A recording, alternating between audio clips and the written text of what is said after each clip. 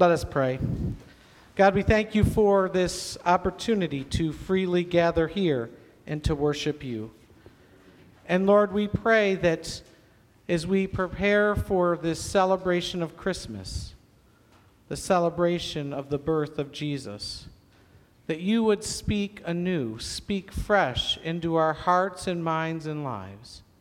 May my words be yours. In Jesus' name, amen. In this Advent journey, we've been looking at some of the characteristics of Advent. Advent, of course, is that season leading up to Christmas where we prepare. It's a season of preparation. I don't know how your preparations are coming, whether your preparations are relaxing or whether your preparations need great prayer, but we are in this season of preparation nonetheless. And we've talked about some of these characteristics of Advent, the waiting that comes on Jesus, the waiting of the season, learning to wait on the Holy Spirit to speak and act in our lives and in the world. This notion of anticipating with joy the coming of Christ into our lives as Christ has come into the world once again. And this morning I want to talk a little bit about expectation because it is slightly different than anticipation. Of course, words mean things, and sometimes it's an issue of semantics, but we have this story of John the Baptist. I love this story, and I love reading about John the Baptist. He must have had certainly a very odd life, if we think about it, and certainly people must have looked at him oddly. He, of course, had much older parents, son of a pastor who was not able to talk for a while. Many church members pray for such a pastor. He lived in the wilderness, it says, on locusts and honey. Probably wasn't well kept. He was a bit of a wild man, if you will, a bit odd, preached repentance over and over again. His preaching probably not received warmly. His words were sharp. A passionate man. It's interesting as we read this story because he's talking to various people, as you see in the reading. It's actually a reminder to us that the story of Christmas is a universal one, that the coming of God into the world is for all.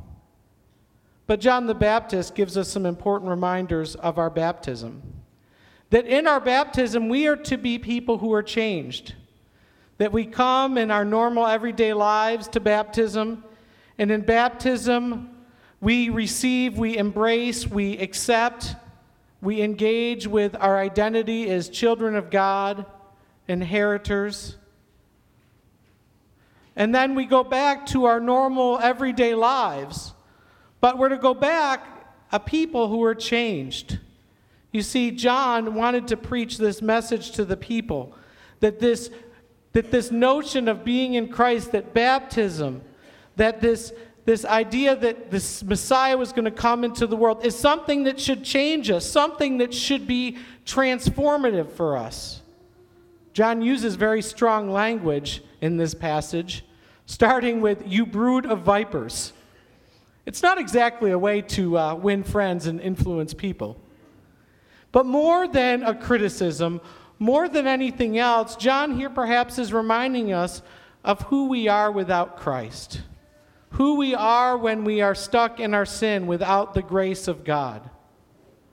That it's in Christmas we need this reminder, not only of hope, of grace, of salvation in Jesus Christ, but that we need Christ to be made new, to be transformed. That without Christ, we and the world are hopeless. Christmas is a very, very sad holiday without Christ.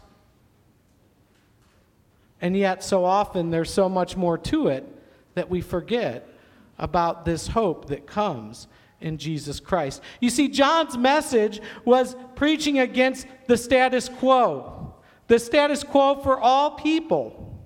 That's oftentimes the kingdom message. The kingdom message so often is contrary to what is status quo, not just in the world, but even sometimes in the church. And while the status quo may sometimes, not always, may sometimes be comfortable, that doesn't always make it right. And so John is challenging what is going on here for all of these people. He's preparing the way. You see, John understands that he has a role, not only in preaching the gospel, not only in pointing to the Messiah, but preparing the way for the Messiah.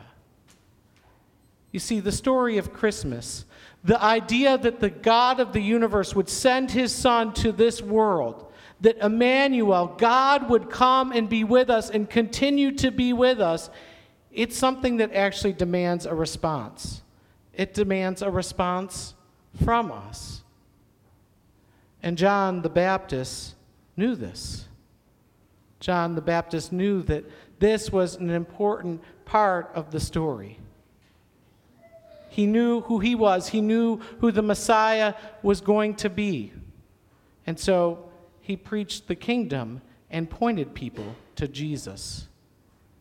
It's a model for life and ministry for us. Preach and live the kingdom and point people to Jesus. You see, John expected this Messiah to come.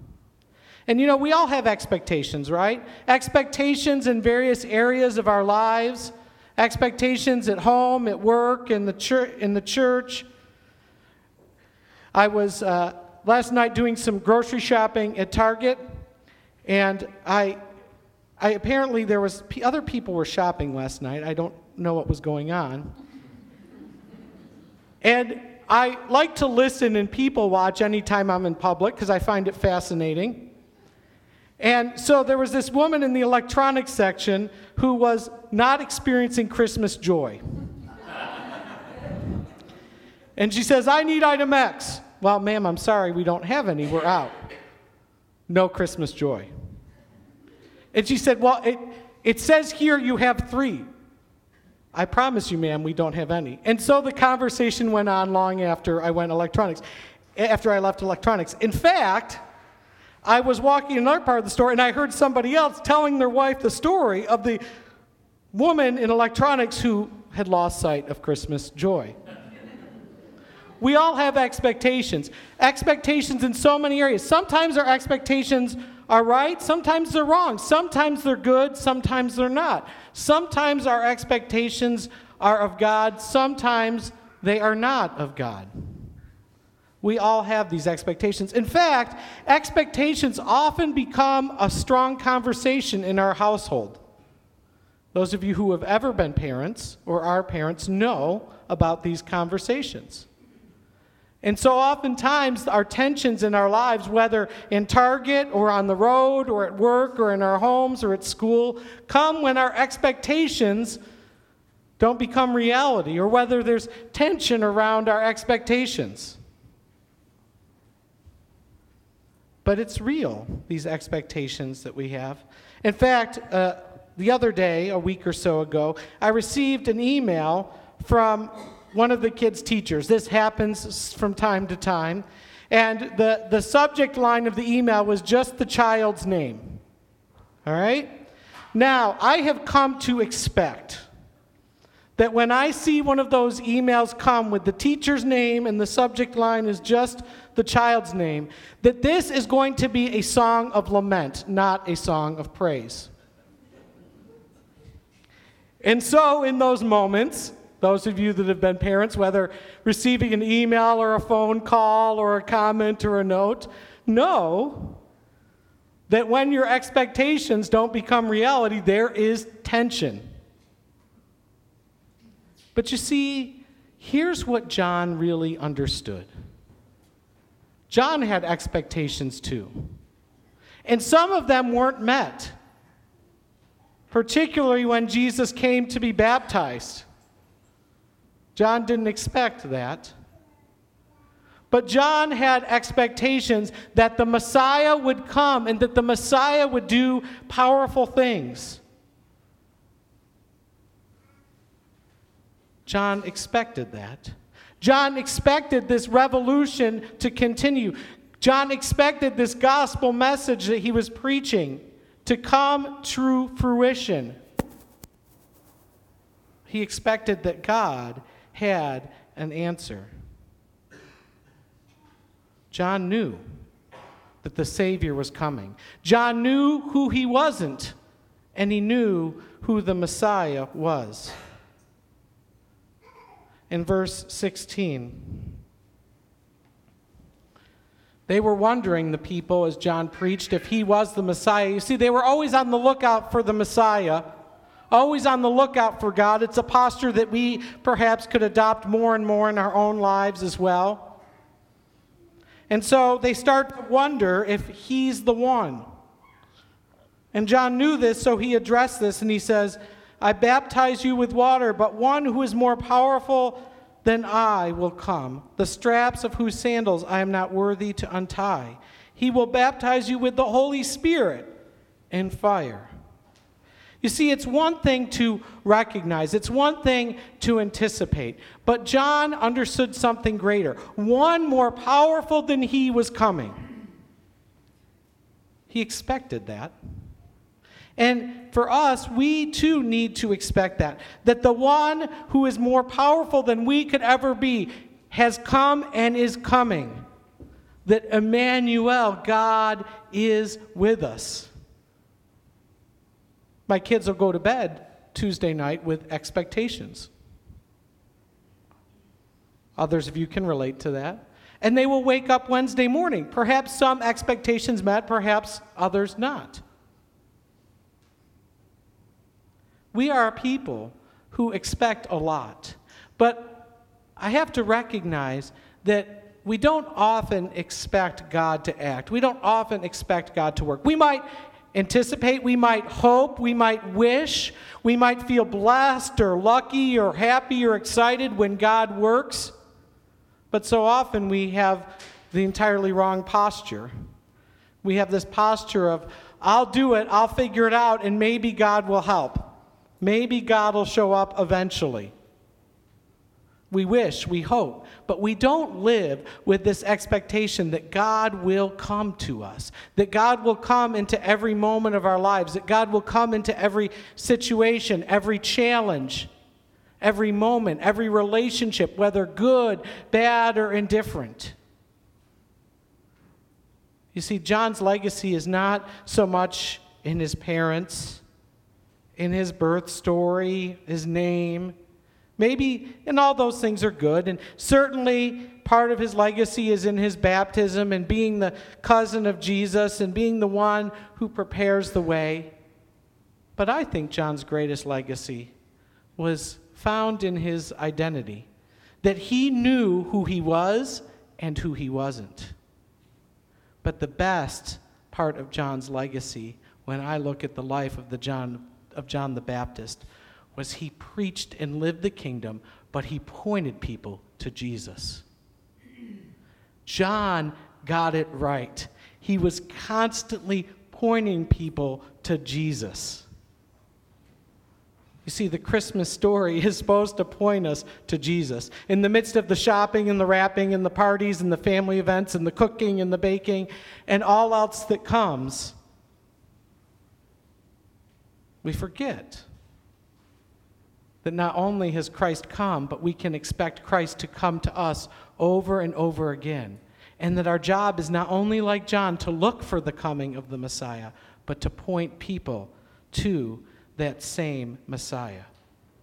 You see, God is best experienced and understood in our day-to-day living. That you've probably heard me say, quote Oswald Chambers, who wrote that great devotional, My Utmost for His Highest.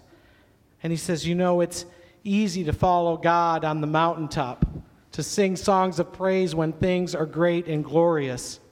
And it's oftentimes easy to follow God in the valleys, in our moments of suffering, because we have come to our end and we see our need for God more than ever before. But the real challenge is to follow God in our everyday living, our day-to-day, moment-by-moment experience in the midst of the busy and the mundane. See, the good news of Christmas, the great news of Christmas, is that we can expect that Jesus has come and will continue to come to us over and over and over again. That we don't have to wish or hope,